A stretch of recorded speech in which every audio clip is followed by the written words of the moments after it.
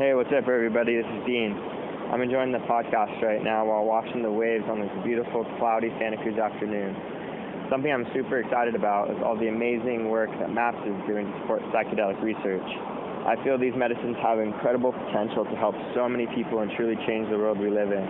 So go MAPS, go mushrooms, and go Kyle. Keep it up, my dude. You. That was a message from one of our listeners. When Dean mentioned the acronym MAPS, he was talking about the Multidisciplinary Association for Psychedelic Studies, which is based in Santa Cruz. And if you want to learn more about that, you can go back to episode number 57 with Dr. Jim Fadiman, titled Can Psychedelics Treat Depression? And if any of you have a voice memo that you want played at the beginning of this podcast, you can record it on your phone. Let me know who you are, where you're listening from, something you're working on these days or excited about, and you can email it to me. My email is kyle@kyle.surf. Try and keep it under 30 seconds, and bonus points if it's funny. Before we get going, I wanted to thank Paul for donating on Patreon this week. Thank you, Paul. High five. It is people like you who allow me to prioritize this podcast, drive all over California to get interviews with these interesting people. And it really does make the difference. So thank you to Paul. Thank you to everyone else who supports this show on Patreon. I don't advertise on this show. People learn about it because listeners share it.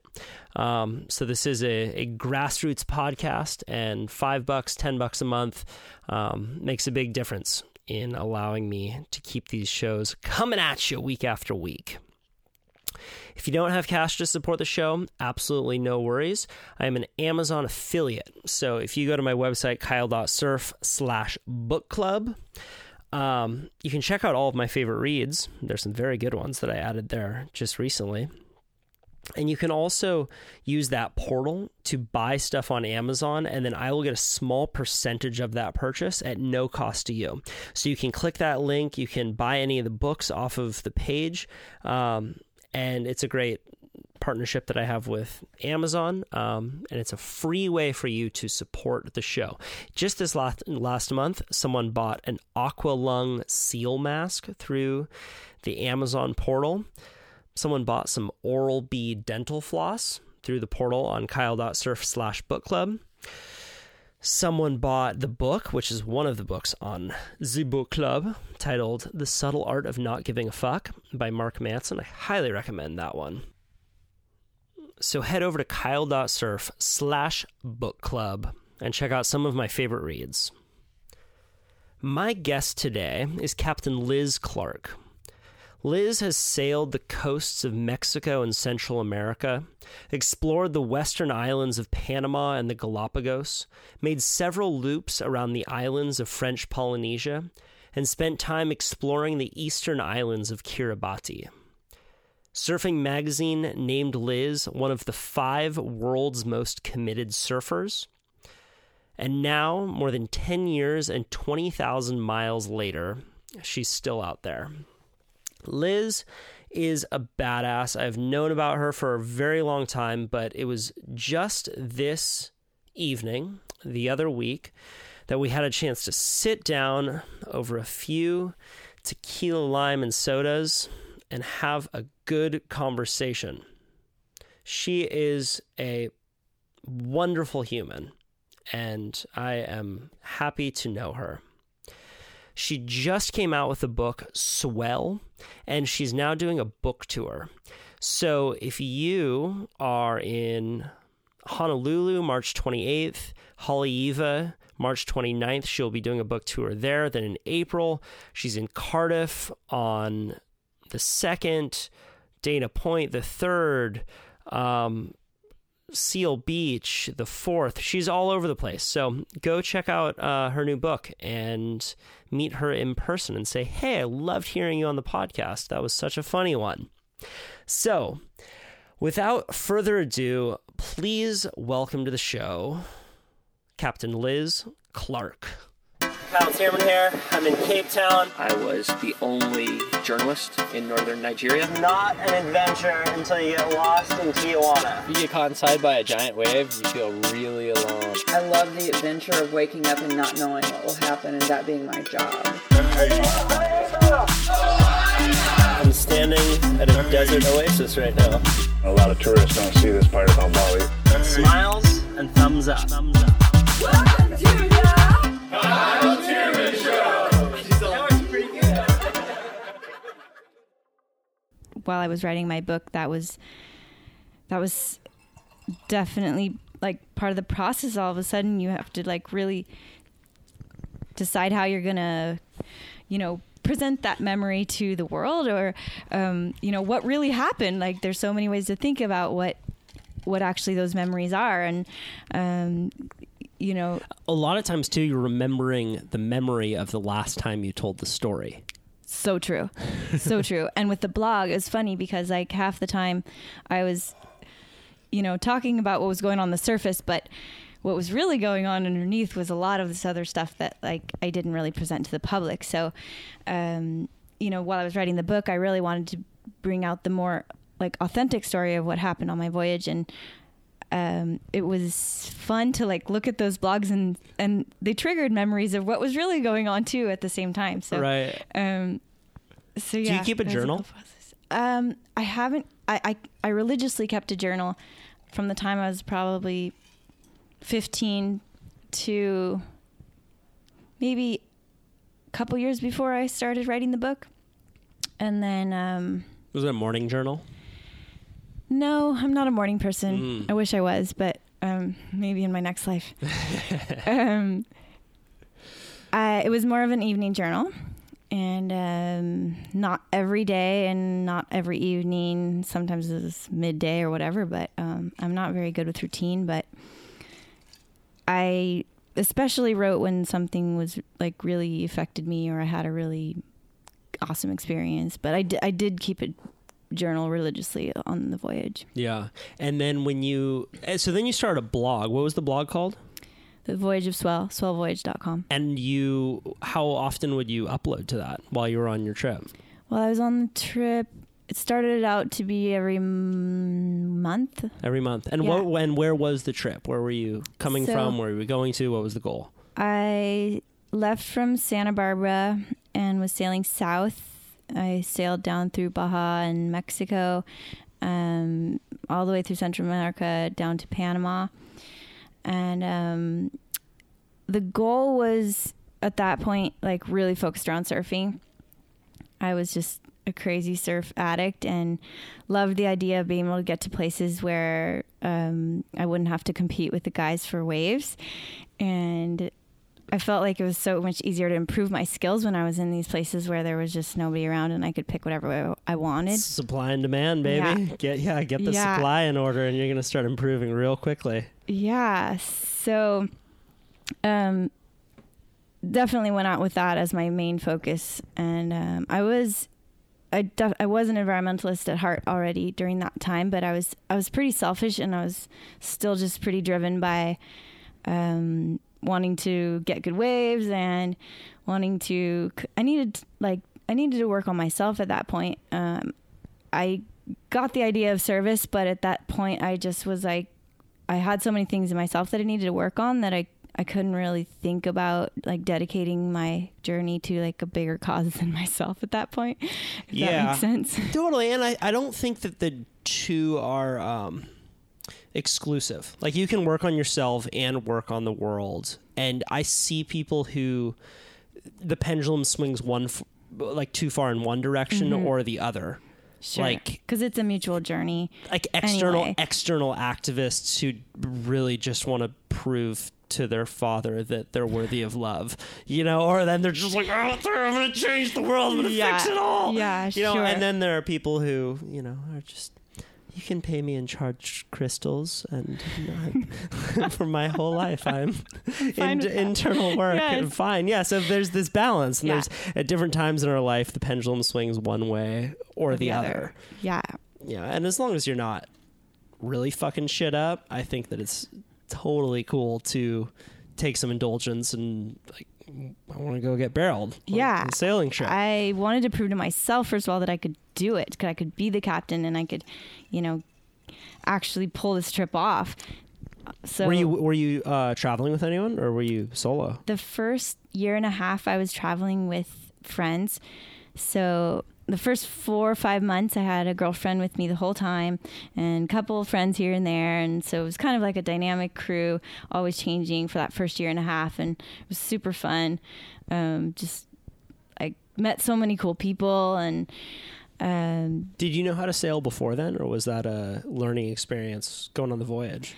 Well, I grew up on sailboats for sure. And we did do a trip to Mexico as a family for about 9 months when I was 9 years old. And during that trip, so I understood the idea of cruising. And even when I was growing up, we did a lot of like weekend sailing and stuff. But most of our trips were like getting to a destination, and the winds here in Southern California just you get the sail up, and then all of a sudden the wind dies, and then you just turn the motor on, and Dad just wants to get us. All the kids are like, when are we getting there? Are we there yet? It sounds a lot like surfing in Southern California. It's like there was a swell for 3 hours. Yeah. It was pumping, I swear. Yeah, exactly. So yeah, a lot of the time I spent on sailboats, we were motoring. So I didn't really learn to sail my own boat until I got out there with swell, and really when I got to the trade winds is when I really learned how to like sail the boat properly. Where did the trade winds start? The trade winds started when I left from Panama City to Galapagos and then headed west towards the South Pacific. We got food service. We're recording in the Dream Inn in Santa Cruz, California right now. We got some food coming. Okay, so the trade winds start in Panama. Well, they actually start like south of the Galapagos. Okay. I'm sure you have a unique understanding of the trade winds that most people don't have. Would you mind just breaking that down for people? Sure. Where they start, where they go? Yeah. So why they're important? So the trade winds are they start about 10 to 15 degrees north and south of the equator. A little more in certain places. They are caused by the convergence of the horse latitudes, airs. I'm going to forget. It's okay. But, okay, let me think about this. The trade winds come up and then they collide. So because of the Coriolis effect. Spin of the Earth. The spin of the Earth. The air around the equator is moving to the west. And so where all these winds collide from the air that goes up in the horse latitudes and comes down, it needs somewhere to go, and it's colliding. So there's the northeast trades above the equator and the southeast trades below the equator, and where they collide in the middle is the doldrums. So you've got this span of wind moving across the globe from east to west across the Pacific. It's like a big belt of wind you can jump in and just charge across the entire Pacific Ocean, all the way over to Indo, pretty much. And that's where the term the trade winds come from, because that's where all the trade routes would come and go from. There. Correct. Wow. Okay. Yeah, I mean, it's funny, like, as a surfer, I have a certain understanding of the trade winds, but as a sailor, you get into this whole other relationship with wind and water that surfers don't normally get. Yeah. The trade winds, I had no idea that being from Southern California, you get these afternoon winds that blow for a few hours and die, and you just have these like convective swirls through Central America that were just like you'd get a little breeze and then nothing, and so then when I actually did find the trade winds south of Galapagos, it was pretty impressive that like it just kept blowing. I didn't have to touch the sails for like 15 days. It was a totally different experience than I'd ever been around before. So you took off from Santa Barbara on this first trip. Yeah. Down to Panama. Where from there? Panama to the Galapagos. I picked up my mom. She decided to sail across the Pacific with me, and we sailed to the Marquesas Islands. It took us 22 days. Just you two? Just the two of us. Wow. Yeah. What a cool experience. It was really cool because we're really different, and she supported my trip. She knew that I was really happy doing what I was doing, and she just wanted me to be happy, but she didn't quite understand, like, why the hell I was so driven to get on a sailboat and, sail all these crazy places. So it was really great for us to have that time together because I was such like a driven teenager, and I was busy. And then when I fell into surfing, like all I wanted to do was surf, and I just didn't spend that much time with her really. And our interests were so different. And so to have like 22 days trapped on a boat together was so cool because I really like actually learned about my mom for the first time. I was 26 and I had never sat down to like really understand her story and who she was as a person instead of like my mom, Yeah. So that was like something so special that came out of this trip that just till this day we are really, really close. It's like podcasting. It gives you an excuse to sit Yes. down with someone for a long period of No time distractions. and get through those layers. Yeah. Wow. Were there any like moments on the trip that you remember from that? Oh my gosh, yeah, that she's stick so out to you? funny. My mom is classic. I love her so much. She we got in it wasn't really a big storm, but we had big swell from a storm that was brewing off Peru, and so we had big swell, and I had to change the course of the boat to kind of take it right on the stern, but it was really uncomfortable. And this was only about like maybe 6 days into our trip. Why is it uncomfortable? Because like imagine that the entire room was like having a 10.0 earthquake for the next 5 days. Like you're trying to like cook your food and go to the bathroom, and you're just lucky if you try to even brush your teeth. You're courageous. Like it's really just your whole world is in motion all the time. And during that trip, like it was new for me, like waves were breaking down the side of the hull, and you're sleeping with like 1 inch of fiberglass between you and the waves. And you just have to have so much faith in your boat. And so It's a remarkably vulnerable experience. it was really vulnerable. And the fact that she had decided to come with me, she doesn't even really like sailing. Like literally she would take the ferry to Catalina in the summers, which was like only a day trip. And so for her, she'd really stepped out of her comfort zone to be out there with me. And then anyway, during that trip, I remember her saying one time, "This is where they should have sent Paris Hilton."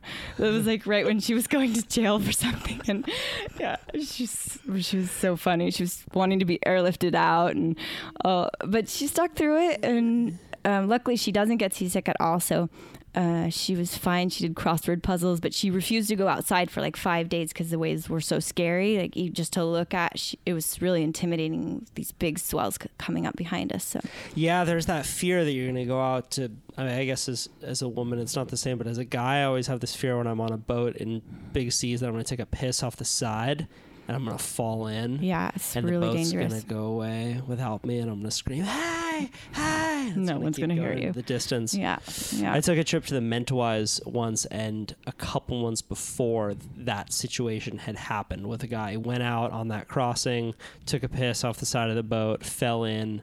No one heard him, So and he crazy. was bobbing for something like 3 days before they found And him. they found him, right? Yeah, they found him. I heard that story. And he finished his fucking Mentawai trip. So what a radical. legend. He's like, all right, I don't even Go and give a catch a shit. wave at least. Let's go get barreled.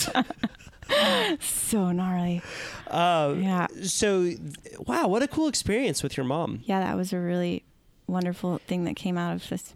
You start to see the person as a person, not just as the figure that you've identified them as your whole life. Yes. Yeah. I find that like parents, like I'm experiencing this right now. Like I'm the youngest of 5. Wow. And my mom's done being a mom. She was a great mom. And now I'm the youngest. I'm grown up. And she's like, I kind of did what I'm doing, and my identity isn't mom anymore. Right.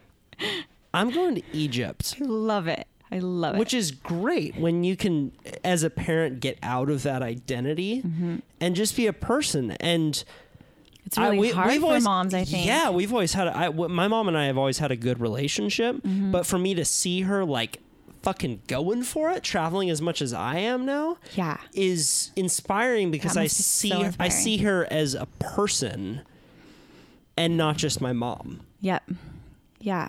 Which is important to do. It's really important to get to that place. I think it's something that helps you get through those, you always have certain gripes about your childhood, and to be able to see your parents as people, like, it really helps you to kind of get over those things that might be holding you back still from your youth. Yeah. I mean, we all have family baggage. Yeah, I don't care who you are. Everybody. So to be able to grow up and for me, like, the coolest thing that I'm seeing from my mom traveling so much and seeing the world is that I've come to the realization I like this person just as a person.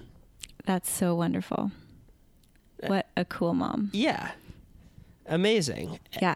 And what a bummer that so many people don't ever, their identity is so ossified that they can't move on to the next thing. From that thing. Yeah. I'm kind of at that place in my life right now, and it's a pretty scary thing. How so? Well, I've been living and, sailing and doing my trip for the last 12 years. And I'm at this point where I'm ready for something different, but my whole identity is wrapped up in Captain Liz Clark, and you got a lot of Instagram followers. Yeah. So devout fans. Well, most of them are fans of my cat, but my girlfriend is. My girlfriend was like, are you doing a podcast with Liz? We'd be friends. I'm a cat person. She's a cat person. See? Yeah. I had no idea what a cat was going to do to help me spread my environmental message. No clue. Trojan horse. Yeah. Yeah. So I'm kind of just like feeling out this new time where, I've written this book. It's like sitting on this table next to us. It's like everything I just did for the last 12 years is like there. And now I can do something else now. And I'm like just at this stage where I'm still developing my dream, my next dream. I have some certain things that I know I want to do, but how I'm going to do them, I haven't quite figured out. And so yeah, it's I'm really inspired to hear that your mom was able to, move into this next phase of her life and, just be able to say, okay, kids, that's enough. I did my job. Good luck. And I made enough Halloween costumes. Yeah. So,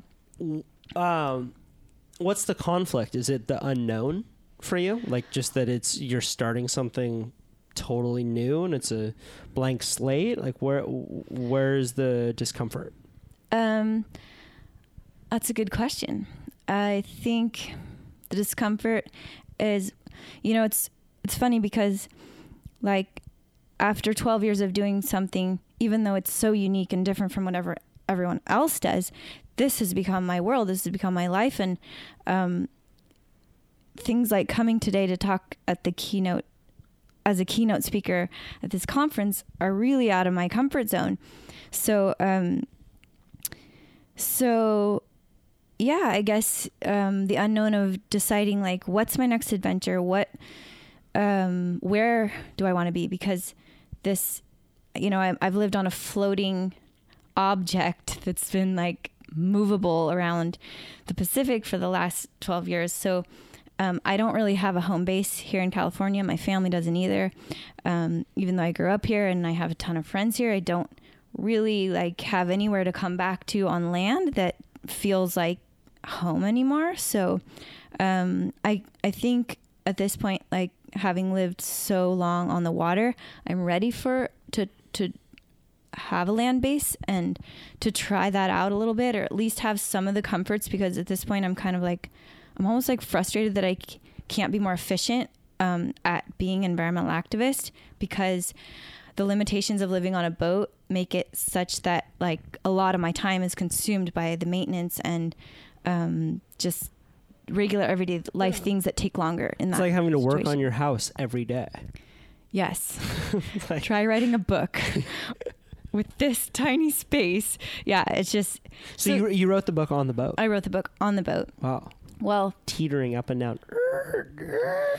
What's that next thought? Yeah. Oh, shit, the wind just switched. Oh my gosh. Yeah, I have to move bays. There's a storm coming. Yeah. So, yeah, I mean, that makes sense. That there's a kind of newness and unknown, and it's hard to get shit done on the road. I love traveling, but I get most of my real work done when I'm at a home base, and I develop that routine. Mm-hmm. Yeah. I think I'm craving a bit of that. Cool. Mm-hmm. So on back on that first trip, so with your mom, so you went out to the Galapagos, mm-hmm. and then you just went from there to 12 years later. Oh yeah. I mean, we don't need to go in a linear fashion here, but that's fascinating. Like, what kept you? So where did you end up on that trip? So we ended up in the Marquesas Islands, which is like the northeasternmost archipelago of French Polynesia. And after that, I was kind of ready to try to sail on my own.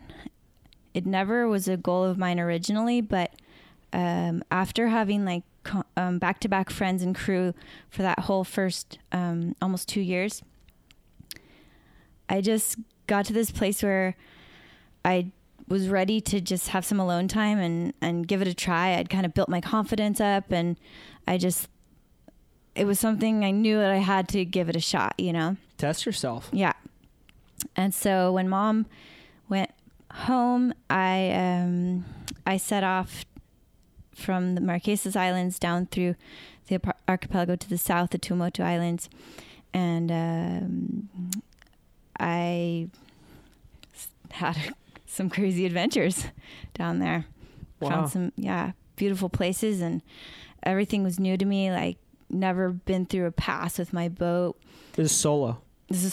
Yeah. So you dropped your mom off, and then I went on solo. Do you have a name for your boat? Swell. Oh, that's the name of the book too. Yeah. I get it. That's deep. Yeah. That's great. Swell. When did you name the boat? Was there a moment? Yep. Vomiting off the side of it? This is swell. Wow. No. I was, it was back in Santa Barbara when I was still rebuilding the boat with my mentor, who helped me acquire the boat, who gave me his boat practically. And the boat was at the time called Alicio, which means trade winds in Spanish. And but the name of the boat had been changed like 4 or 5 times, and I didn't know what the original name of the boat was at the time. And so I was setting out on this trip, and I thought, you know, I want to give it my own name. This is it's been totally, we redid everything on it, and okay, this is going to be mine. And I'd always been inspired by the voyage of Joshua Slocum, who was the first person to sail around the world alone that we know of. And his boat was named Spray.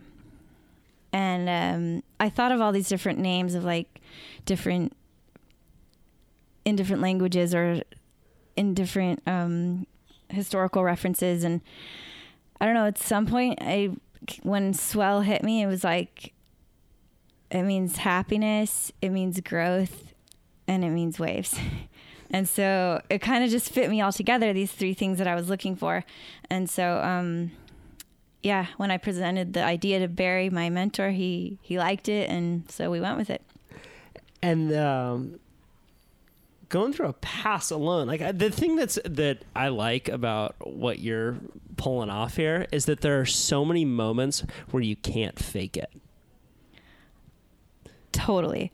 There's so many moments where You're like, you "Fuck, might either lose I-" it all Yeah, in like, like one second. Like, either I got it or I don't. Oh, yeah. There's no posturing of like, hey, what do you do? Oh, well, I'm a producer. Yeah. Produced many films. Leo DiCaprio. Yeah, he's a good friend of mine. Yeah, I could call him up right now on speed dial if you like me to. I won't do it right now, but he'd pick up. When you're on a boat, it's like, no, it's just you and the storm, and you better know how to tie the right knot. Exactly. And I had a lot riding on it because like Barry had not only given me his boat, but him and my father had invested a lot of money into making it safe for me to go.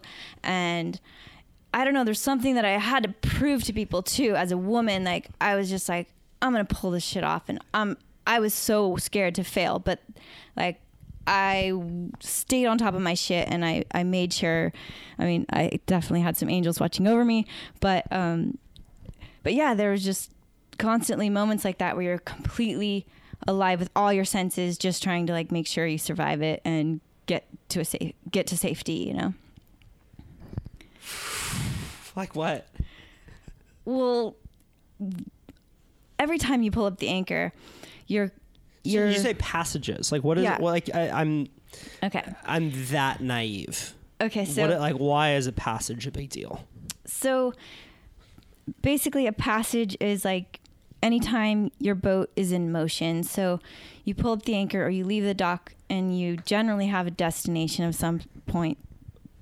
And as a captain, you're really, from the moment you let go of the lines or lift up the anchor, you are, your job is to get that boat from one point to the next. And so doing that is considered a passage. So once you never like claim a passage before you get the anchor down, get it set, and you're really like at a place, because something about sailing that there's a lot of superstition and a lot of like, there's so much on the line and there's so many things that can go wrong that you really have to like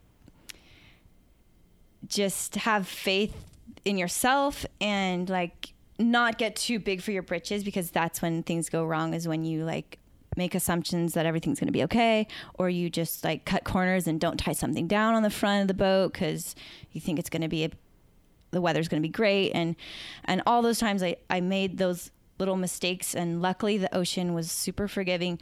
I made mistakes in those first few years that could have been really bad and if it was the wrong situation, but I learned from them and then made sure I never did it again, and I safely kept going. That's lucky. So you went Galapagos, Marquesas, then is there a spot that you were set up for a number of years? Like what was the process from there? You had your boat, and just take me through it. We got time. It's kind of long though. I know. It's like 300 something pages. Like, how long do you have? That's the nice thing about a podcast. Yeah, I mean, you can give me the cliff notes here, but shit's fascinating to me because everyone says, one day I'm gonna quit my job, buy a sailboat, over the horizon, sunset. Yes. But most people don't do it because there's way too many knots involved.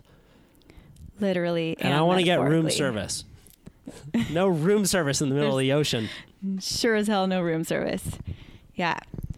So yeah, at the point when I started sailing alone, this was just kind of like all a moment where I was ready to kind of slow down. I'd been on this journey with friends, and every time you set a schedule with someone to fly into a certain place and meet you here, and then they're going to fly out there, like you commit yourself to this time period of destination, et cetera, et cetera. So at that point, I was like pretty exhausted from dealing with all the schedules, and sailing is something that like it really, like surfing, it just doesn't fit into a schedule. Like the more you're on a schedule, the more risks you're going to take, the harder it's going to be. Yeah, babe, I'm going to try to make it to your sister's wedding. I'm going to really do my best, but if South Swell in Puerto comes up, I can't control the weather, babe. Yeah, I know. Yes, exactly. It's you end up being an asshole a lot, but it's just for certain times of your life, if that's your priorities, then that's the way to do it. That's the way it is. So yeah, at that point, I was just like trying to slow down and be able to move a little bit more organically. Yeah, and when did Patagonia get involved? So at that time, Patagonia actually got involved way at the beginning. There was a little article in the newspaper in Santa Barbara that came out about my voyage right as I was leaving, and one of the employees at Patagonia read the article, and I think she worked in the department where they were just starting Water Girl, which was their kind of surf. They didn't really have a surf section at that time. So anyway, they reached out to me and offered me told me they wanted to support me a little bit, and so they were there from the beginning. But it was not really a time where ambassadorship and like representing a brand was worth a lot, and especially as a woman, and doing what I did was like something so just like off the page. So yeah, it took a long time for me to like figure out how to financially support myself, because what they were giving me was definitely not enough to like keep this whole thing going. So, but interestingly enough, like around that same time, I had like that first year I worked so hard to try to get some like media coverage about what I was doing, because I knew that like writing was my strength, and I could make a little money off of like writing for magazines and doing, maybe get a little sponsorships. Yeah. You're getting into spots that most people don't get to experience. Why not write about it? It was like a unique experience. And so, yeah, I sold a bunch of articles to different magazines. Like I was on the front of National Geographic Adventurer, and like for me, what I thought, I felt like a really successful first year in terms of like trying to garnish sponsorship and more support for the trip. And at that time, it's funny because Yvon Chouinard had just decided to like that marketing, they were no longer going to do marketing. No more funding. Yeah. This is, sorry, but like, we've decided to go a different direction. And so Yvon's such a gangster. I was like, I love it. He's like, we're not going to do marketing. We're just going to support conservation. Shit'll work out. But I totally reevaluated when I got that news, because I realized that I was making all these decisions about like moving quickly from place to place. Like Mexico, I could have spent a whole nother season in Oaxaca, and I was moving fast to place to different destinations, because I kind of felt like I needed to keep all the material fresh and keep people interested. And so at that point when like I lost my funding, I was just like, screw it. What do I want to do? Like what I'm out here for me. I've done all this work to get here. And like, I just want to slow down and take my time and really get to know these places. And I don't want to go across the Pacific in one season like all the other boats do. Like there's thousands of islands out here, and I want to take my time. So at that point, I decided to go north for cyclone season instead of going west, which I could get to a place that was safe from cyclones. And because you only get a 3-month visa for French Polynesia. So I had to get out of there fairly quickly. And but I decided like I hadn't seen it all. I wanted to come back after the cyclone season was over and spend some more time in that region. So I sailed 1,500 miles north. Took me 8 days to get there, and I sailed to a archipelago in Kiribati, and I spent an entire like 4.5 months up there. And it's literally like there's no country that supports or funds them from the outside. It was like going back in time. They were living in sustenance houses that were built out of anything they could find on the islands. And so it was a really eye-opening experience for me. French Polynesia is a bit in between because they have the support from France and a lot of like infrastructure and medical, but this was like something I'd never experienced before. Yeah. So why do you think you took this trip initially? Well, I mean, there's a lot of reasons. Like, Yeah. I was really looking for the bigger questions about life. You know, I wasn't satisfied with the way we were living as a Western society. I didn't think it was the end all, and I wanted to go out and experience other cultures and see what else, if there was a better way to live. And I also it was like the time when George W. got reelected, and I was just like feeling so that we were off course, and I didn't really want to like participate in that anymore. So the boat trip was kind of like a way for me to just like go do my own thing and live closer to nature and kind of like have these different experiences that I wasn't accessing in a modern life. Does that answer your question? Yeah, it's interesting to hear how it seemed like the trip took place initially from a very internal place.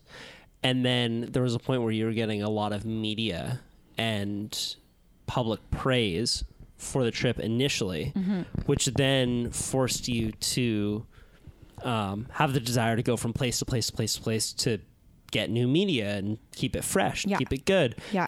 But then because of that setback at a certain point, it took you back into kind of more of an internal voyage. It did.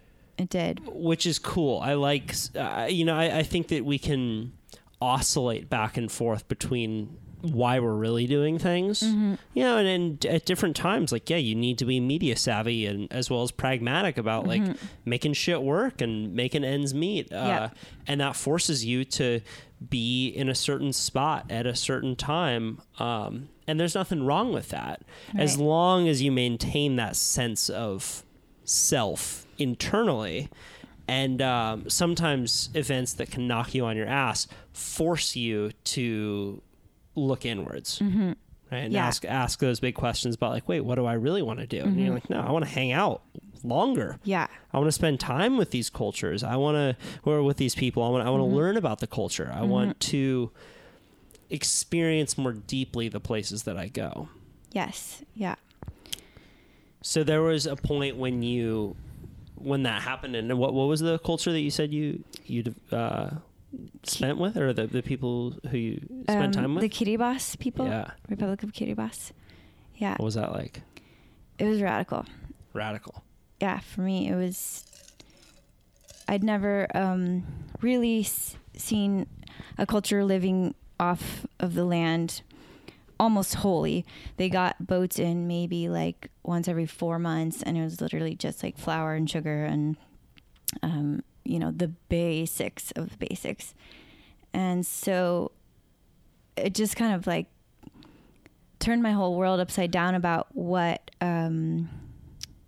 about material things, about just what we need to survive, and about how really in one way I was so fortunate as a woman, because the women that I met in that place were so limited. They couldn't swim because of like cultural they were not supposed to swim. Women weren't supposed to go in boats. So there was all these limitations that I saw, and I realized, wow, I'm so lucky to have come. I had all these kind of like pessimistic ideas about America when I left, and I all of a sudden realized like the only reason I was able to be doing what I was doing was because I was from a place like where we are. Like the U.S.? Yeah. It's sad to see.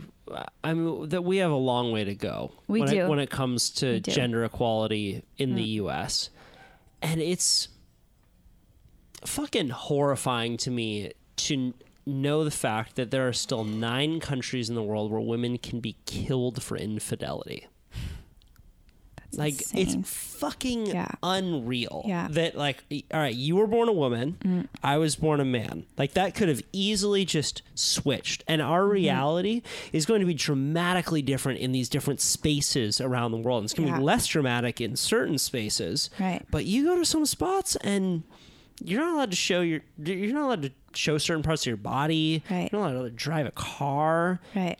Like, whoa, that's strange. We live in 2018. so heavy and so bizarre and so incredible that, you know, we haven't come farther.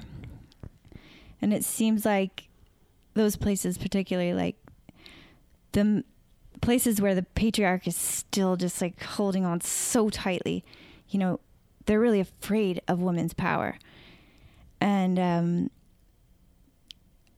but I do think that deep down women still know they have that power. So even when we are very oppressed, like I feel like there's still something about being a woman that's wonderful and magical and yeah, the sacred feminine. There's something real to the power of women, the pain that you can endure during childbirth. Woo-wee! I scrape my knee, I start crying. I mean, there is, I think that a lot of it has to do with our relationships with our mothers.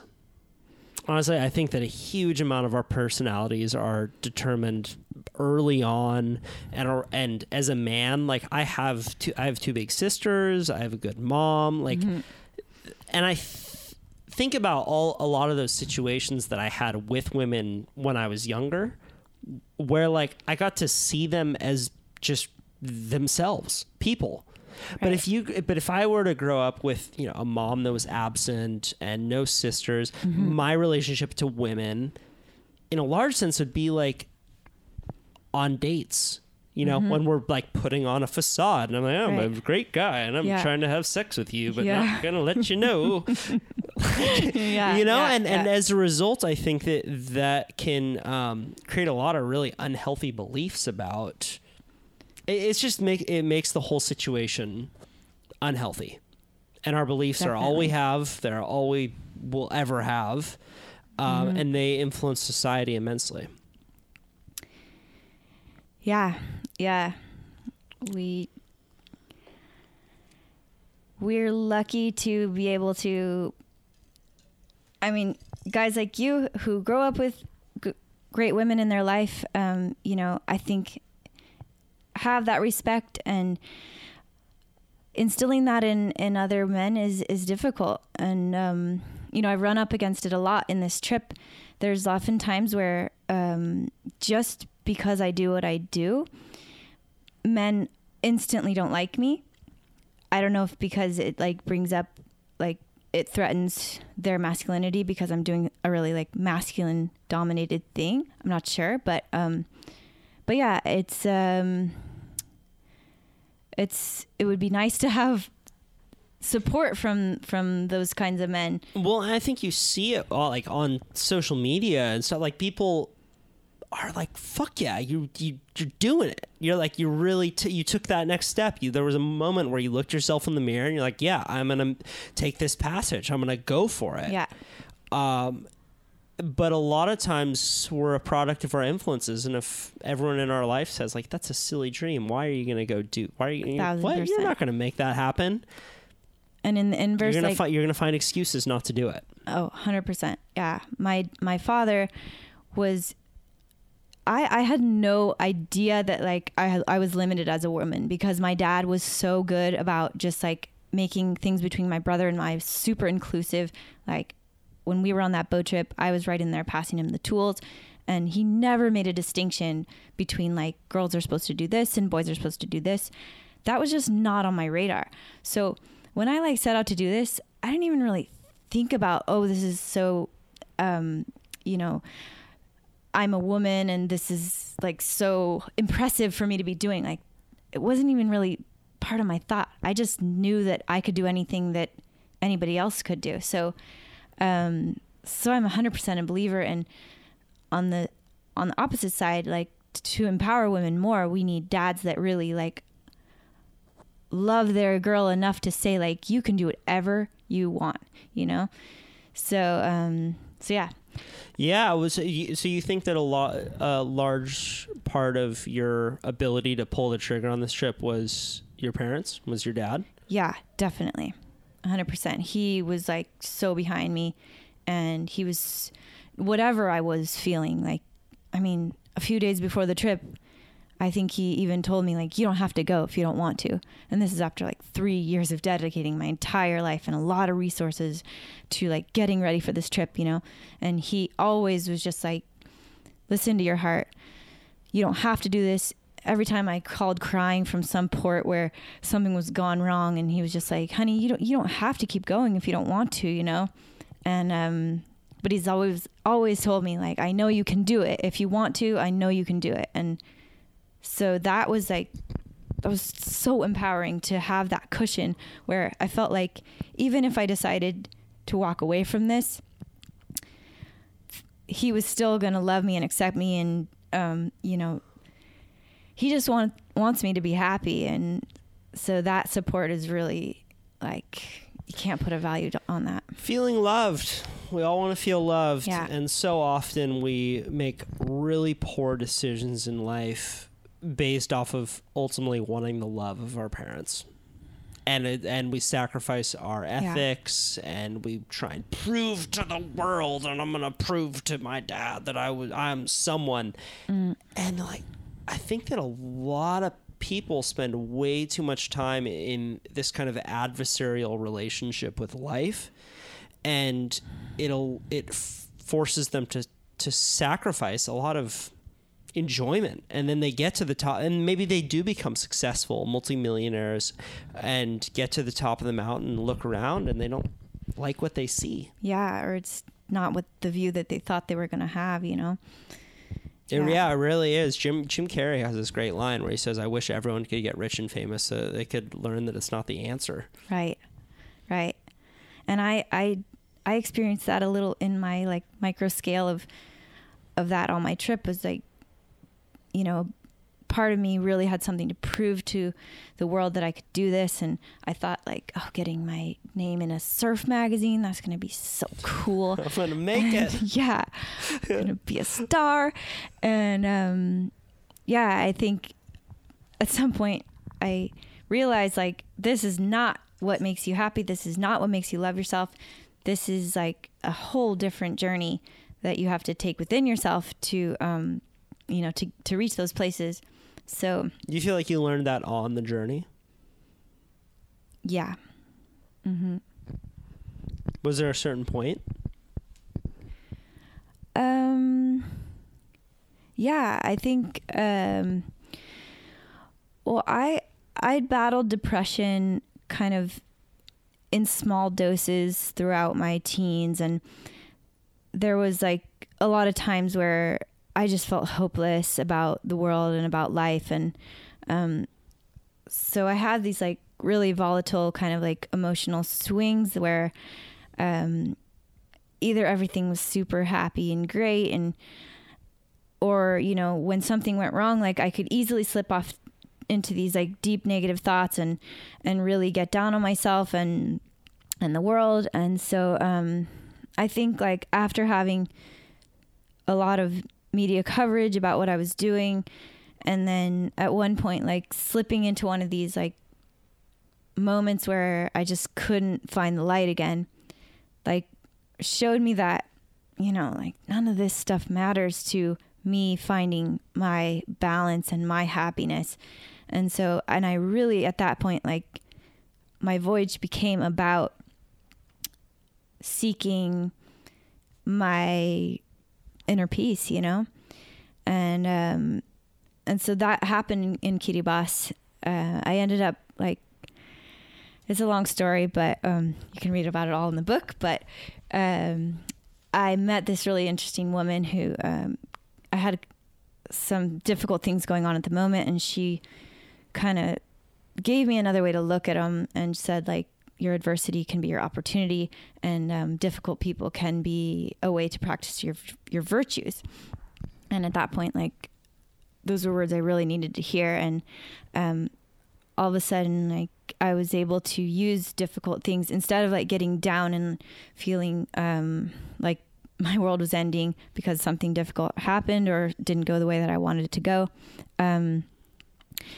I had this other way to look at it, and it's an opportunity for growth. Right. An opportunity to practice. And that just really like empowered me to keep going on this trip that like all the time things are happening that are hard and that you don't know are coming.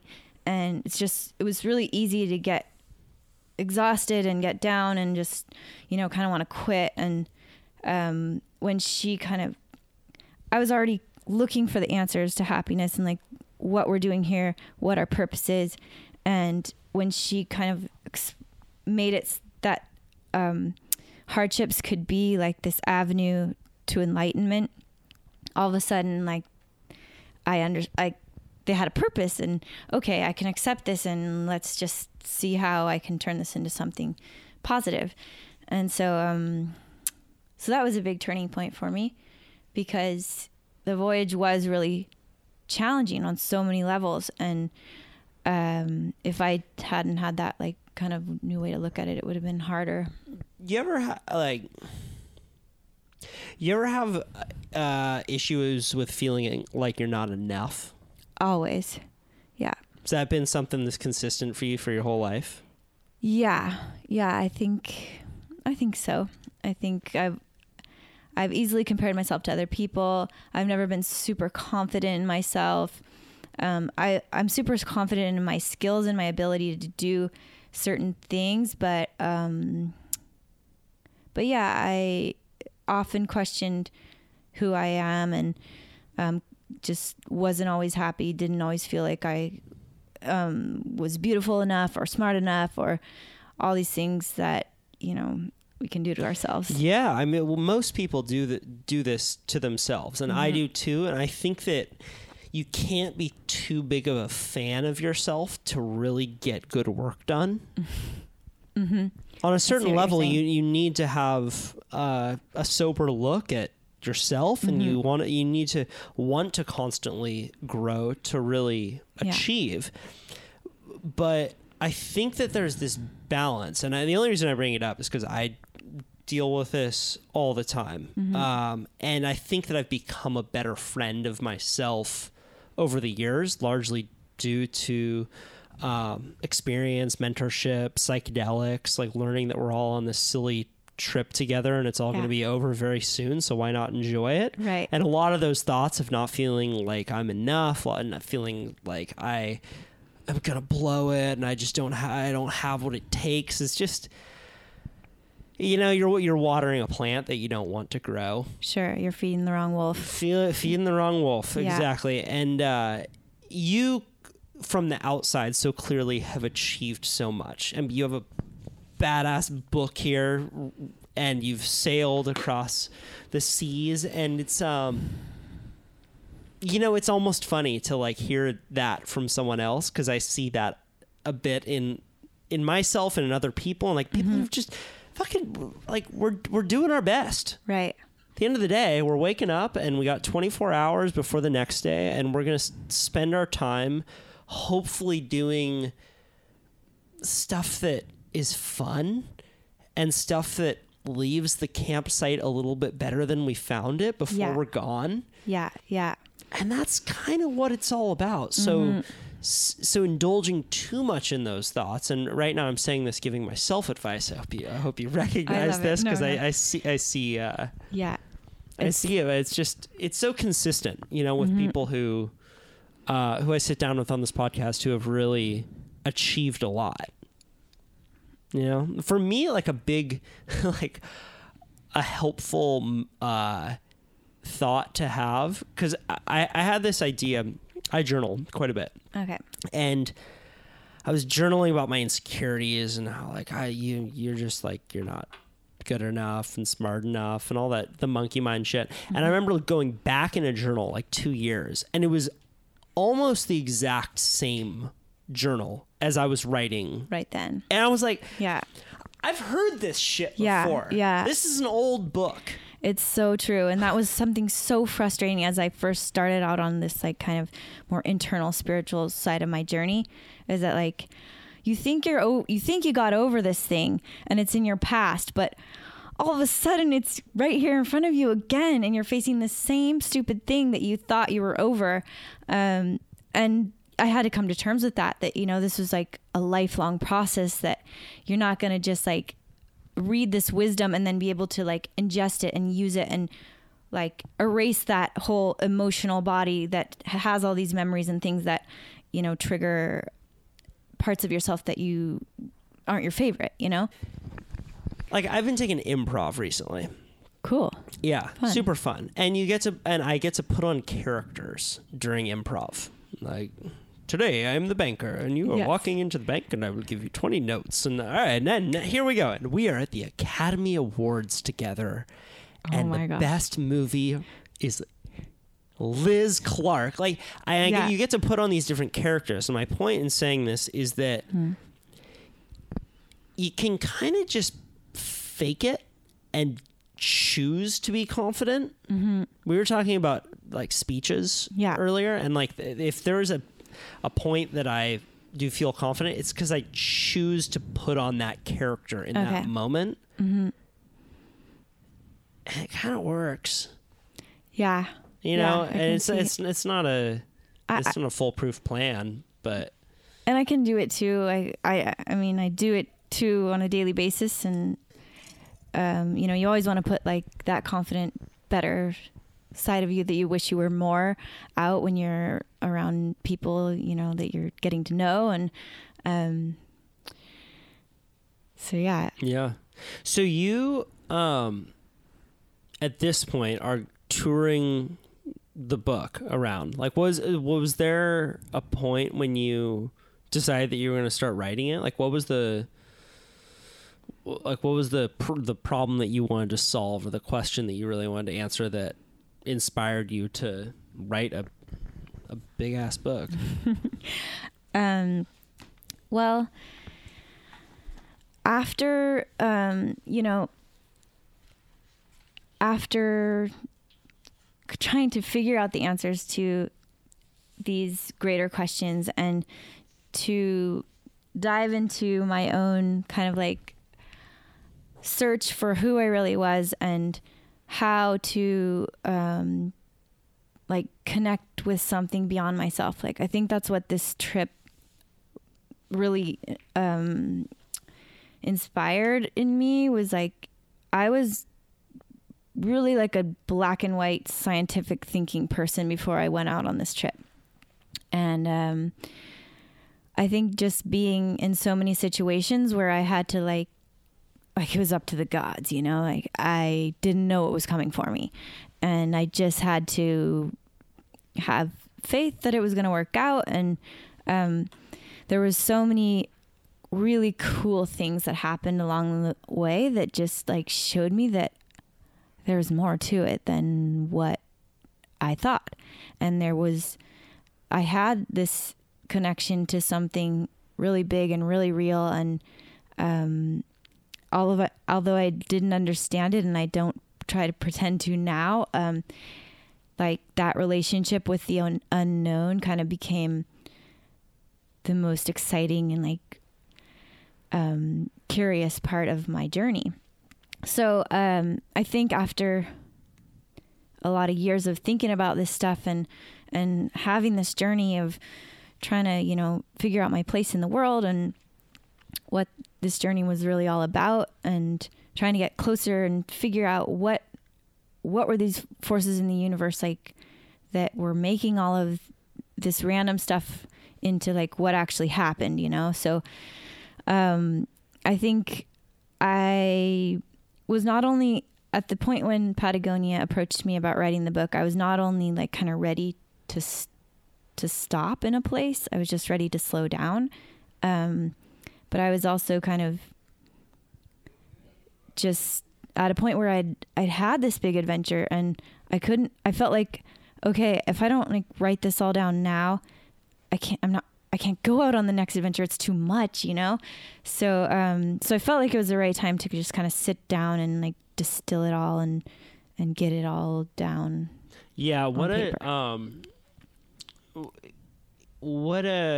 kind of deeply reflective experience it is to write that shit down, because how often is it that we get addicted to pushing the envelope and going on to the next adventure and the next trip and the next passage. Yeah.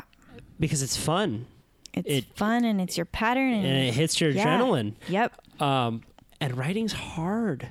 It's You're tinkering with really words hard. endlessly. And you're figuring out, especially when you're writing a memoir, you're like, you're going back in all these memories and figuring out how, like, what really happened, first of all.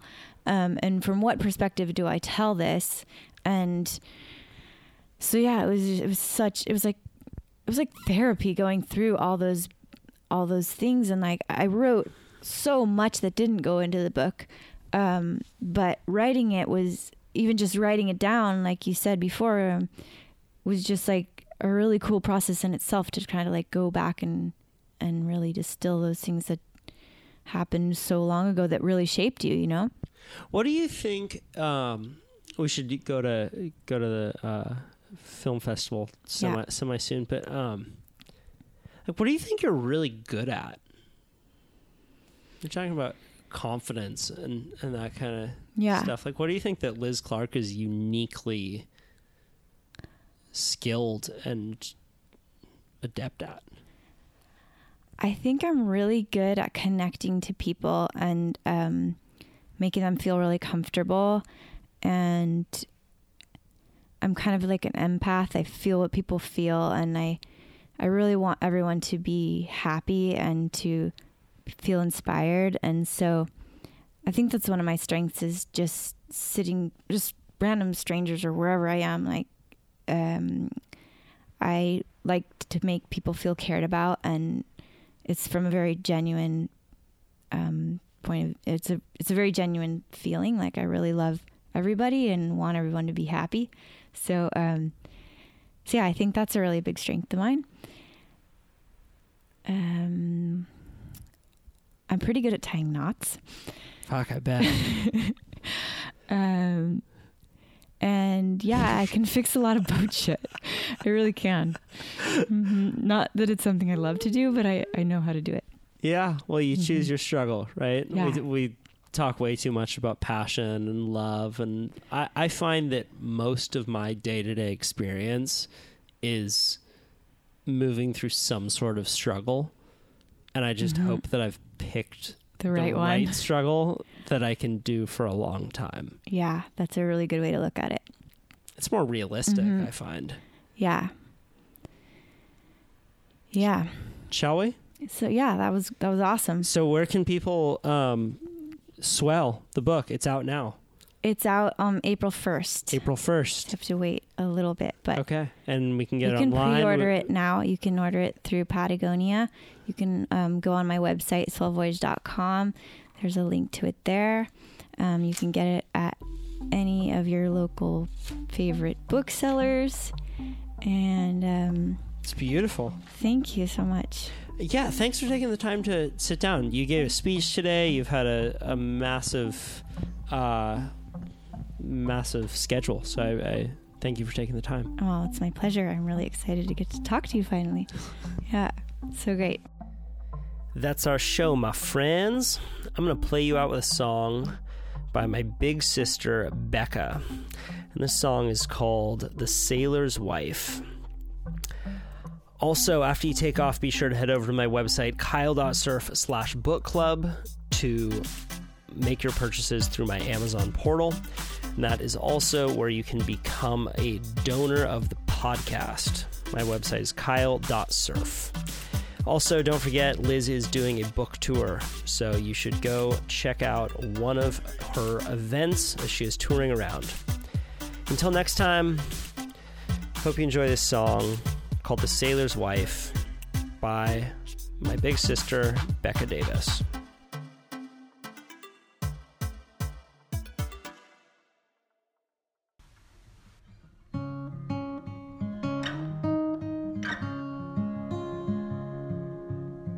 Hey babe, I think I'd like to marry you, said the mermaid from the ocean blue. Sail away in a little boat like travelers do, find the place where lovers go to see it through. For a mermaid girl who swims the sea, meet a sailor boy who will set her free. She has to travel on her own through waters deep as we have known. She'd been looking over half her life, hoping that she'd be a sailor's wife. Love, it didn't come easy.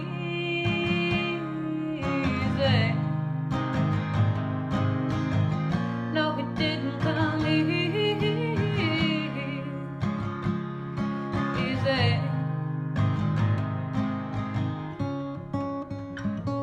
She climbed aboard and took his hand. First on legs she couldn't stand. Years of swimming down below, never knowing how the tide would go. She'd been looking over half her life, hoping that she'd be a sailor's wife. Love, it didn't come easy.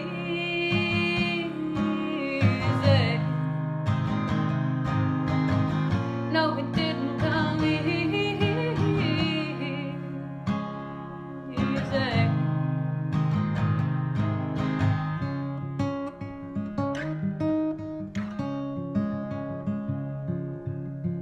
Hey babe, I think I'd like to marry you,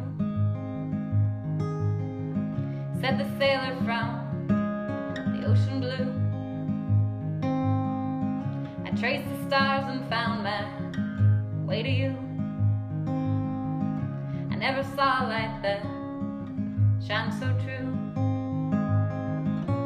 They sailed away over waters deep, found a shore that's theirs to keep. When the mermaid girl, she missed her home, the sailor set her free to roam. She'd been looking over half